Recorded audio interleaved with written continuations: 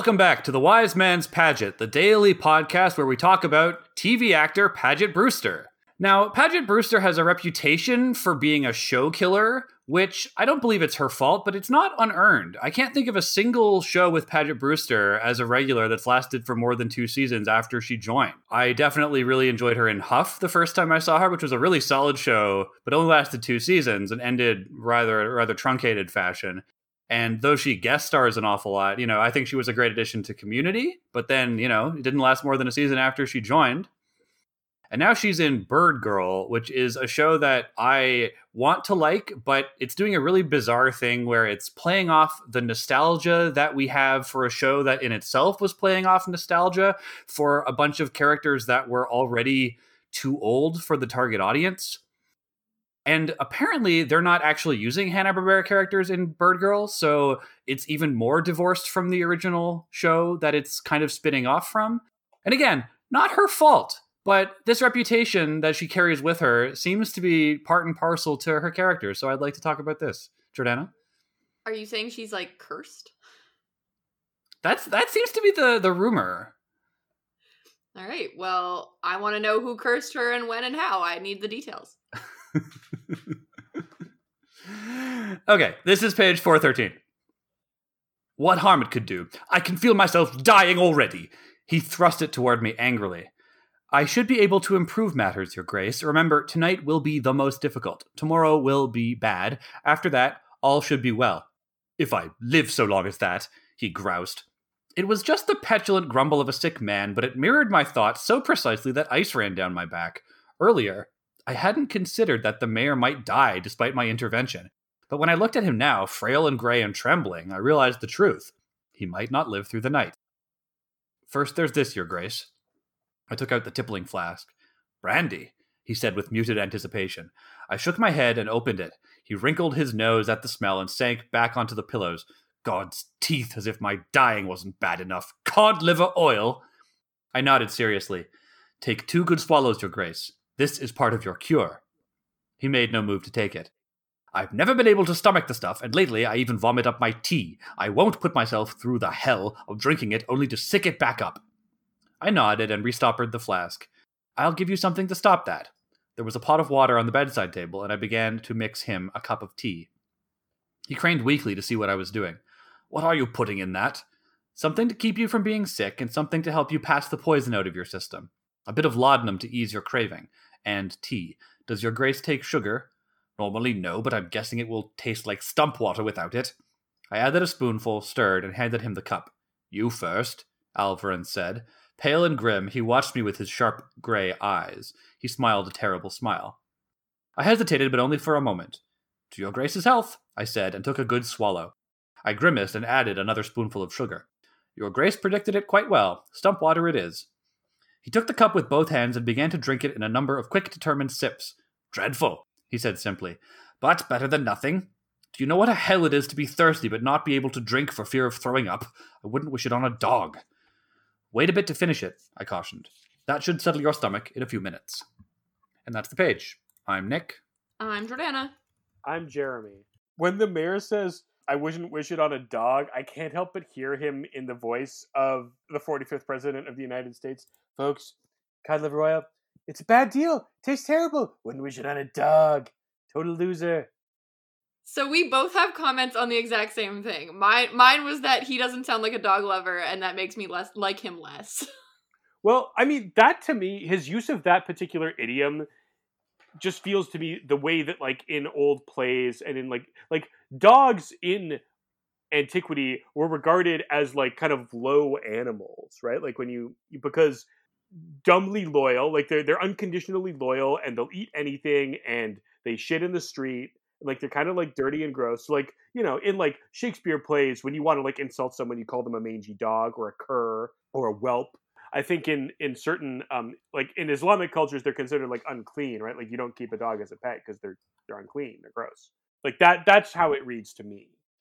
I wouldn't wish this on an animal as low as a dog. Well, I don't think dogs are low, so I'm mad at him.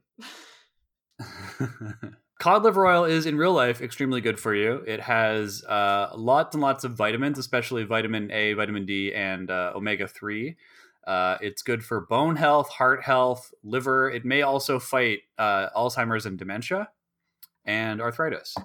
So it is extremely good for you. It also gives you Island Walk as long as you are enchanted with it. Ooh. Cool. Who knew? Mm-hmm. When I was a kid, I used to get the cod liver oil caplets, but I couldn't swallow them because they were too big. So my mom would squeeze the oil out onto a spoonful of sugar and make me eat it, and it was horrible. But it was good for me, but it was horrible. I mean, it also comes in a liquid form that you could just like take like a spoonful of. Yeah, there's no way my mom was going to get me to eat that. But isn't the stuff that's in the caplet just the same as what's in the... Yeah, like, I guess she just didn't buy the liquid. I don't know. I have no you know, idea. like, I was a kid. my parents are constantly slurping down cod liver oil. I mean, maybe they'll live to be like 200 now because they Yeah. use so much cod liver oil. Yep. Peter Thiel and the rest of Silicon Valley are like hiring fish and taking the oil out of their bodies to infuse into the rich. Yeah, that's the secret cocktail to make you live forever. You need like an exact 50% blend of the blood of a virgin and the liver oil of a codfish. That's correct. So, as Nick and I were talking about a couple of pages ago, like the mayor is, and he becomes even more so on the next page. Like he is just like a cranky, like I'm not eating that. It's gross. Because like it's your medicine and you gotta take it, buddy. He's like, no. He's also funny. Like he's like, I'm dying. Oh, it's not bad enough that I'm dying. I have to suffer through this cod liver oil. Like he's like a very funny drama queen. Yeah, you know who else is a very funny drama queen? Nick? You? I mean, yes, but I was going to Oh? say again, the 45th president of the United States. Oh. Jeremy, can you do the mayor's lines in the Trump voice? Like from now on when I'm reading, yes, absolutely. I mean, just like right now on this page, like do his grossiest, queeniest dialogue. I can't see what harm it would do. I can feel myself dying already. No, I can't imagine him saying the word harm. This does raise an interesting idea, which is talked about more on the next page. What if Kvothe is killing him with his cockamamie? Kvothe is operating entirely on like suppositions and guesswork. Like he has evidence to support it, but he has no certain proof that what he thinks is going on is actually going on. So he's acting based on like his best guess. And I'm sorry, he's 15. He's a precocious 15-year-old, but would you let any 15-year-old like prescribe treatment for an ill person? Like, no, obviously not. That's crazy. Mm-hmm. And he's jumped straight to this supposition that there's a poisoning based on his ability to diagnose, which is, he's got some training, but he's not a physiker, obviously. But he goes right away. He's got the symptoms of lead poisoning, therefore it must be lead poisoning. Is there anything that mimics the symptoms of lead poisoning? Yeah, could he be having it by accident? Like, yeah, he just like does not think it through. And when the mayor says, I can feel myself dying already, Kvothe thinks, like, what if I'm wrong? What if he really is dying? What if I'm not helping him? Because that would, like, then Kvothe is in the position of having poisoned them, like, having actually poisoned the mayor and killed him. That's what people will think. I'm reading the symptoms of lead poisoning in adults, and they're pretty general. High blood pressure, joint and muscle pain, difficulties with memory, headache, abdominal pain, mood disorders, reduced sperm count. Kvothe, I guess, saw the poison being made, which is a pretty good indicator that there might be something wrong. I just to be clear, I don't think there's anything wrong. I don't want to get off into a tangent and be like, Kvothe is wrong and Kvothe is actually causing harm. I think in this case he is right, but I do think that it's our duty as close readers to point out that there's some plausible deniability in his rightness, and I think that's where the tension in the next few chapters comes from. And like, to what degree is he right? Like, he might be right about what's happening, but wrong about why, right? He might be right that the mayor is suffering from lead poisoning, but he might be wrong about, what's causing that, what motivation is producing that thing that is happening. And like another, like a kind of microcosm of that issue is, he's making like the medicine for the mayor, and he adds one spoonful of sugar because the mayor, it says like it's going to taste like stump water without it. And then the mayor makes Kvothe drink it to make sure that Kvothe isn't poisoning him. Kvothe drinks it and then goes, all right, another spoonful of sugar, because you were right, it tastes like garbage. Kvothe thinks he knows what the right ingredients are, but he's wrong. He's like, he hasn't tested it out enough to be certain. It's also kind of a nice, like, development of their character. Like, I feel like it's a little bit of banter, and they sort of have, Kvothe anyway, like, they both seem to sort of have a sense of humor around this. I feel like you'd sort of have to. Like, what is your other option? This could be a much more dire scene where Kvothe is like constantly at the threat of having the mayor just like have his head lopped off, which I guess he is at some level, but that's not how the mayor is. And I think it's a good choice on Rothfuss's part to not have him be like a despot, to be a relatively reasonable guy who is just used to getting his way all the time. I want to bring in a couple of notes via SNC that I feel are pertinent to this page. Also, he's apparently, according to SNC, he is not 16 or 15, he is 16. SNC asks, what if he was a precocious 16-year-old medical student? Would that make... I'm sorry, no, I don't want a medical student treating like the president. I want a doctor doing it. Well, it depends on the president. I can't tell if this is a joke or not. It confuses me, but SNC says, clearly Kvothe should try to have the mayor impregnate a woman to test if he's being poisoned? Definitely not a joke, extremely serious and possible option. I don't understand. What? Well, because low sperm count is one of the symptoms of lead poisoning. Yeah, but you could be a perfectly healthy dude and still not necessarly impregnate a woman. That's why it's a joke. It's a joke, Jordana. It was a joke. Okay, it is a joke. Don't tell me it's not a joke when it's a joke. How am I supposed to know? Can't you tell by his facial expression? I have more, okay? Actually, I don't have more. SNC has more. SNC says, when I read this the first time, I figured Codicus was actually behind it. So I was sort of annoyed by it being dragged out for like 30 pages. At least now the mayor starts to sour on him pretty quickly. At least for now. I bet Kvothe is thinking the same thing. Like, why wouldn't you just believe me that Codicus is behind it? Why can't we just, like, get to the part where I'm right? So I'm saying, like, we're meant to think that. We're meant to, like, believe Kvothe wholeheartedly, go along with what he thinks, not question it too much. I mean, that is the way you like to read the book, though, isn't it, Jeremy? I have one last thought.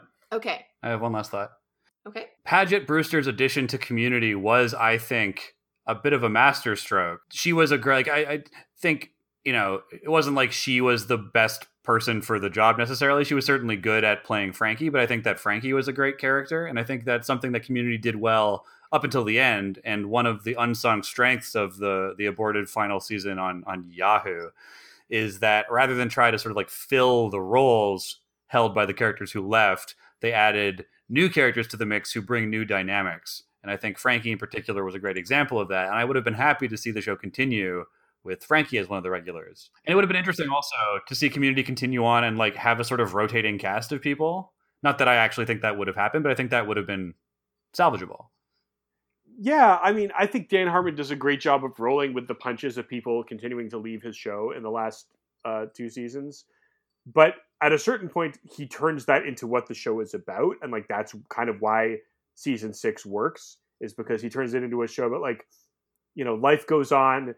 You're not always friends with the same people forever. The same circle of people in your life are not always going to be there because people all have their own lives. But that doesn't mean that like, that's not necessarily a bad thing to have things change, to have things end, and to have to grow up a little bit, which is all kind of like what Frankie's character is about. Like she wants to help save community, like the Greendale as much as anybody, but she also kind of brings in the idea that like you can't go around having paintball fights forever.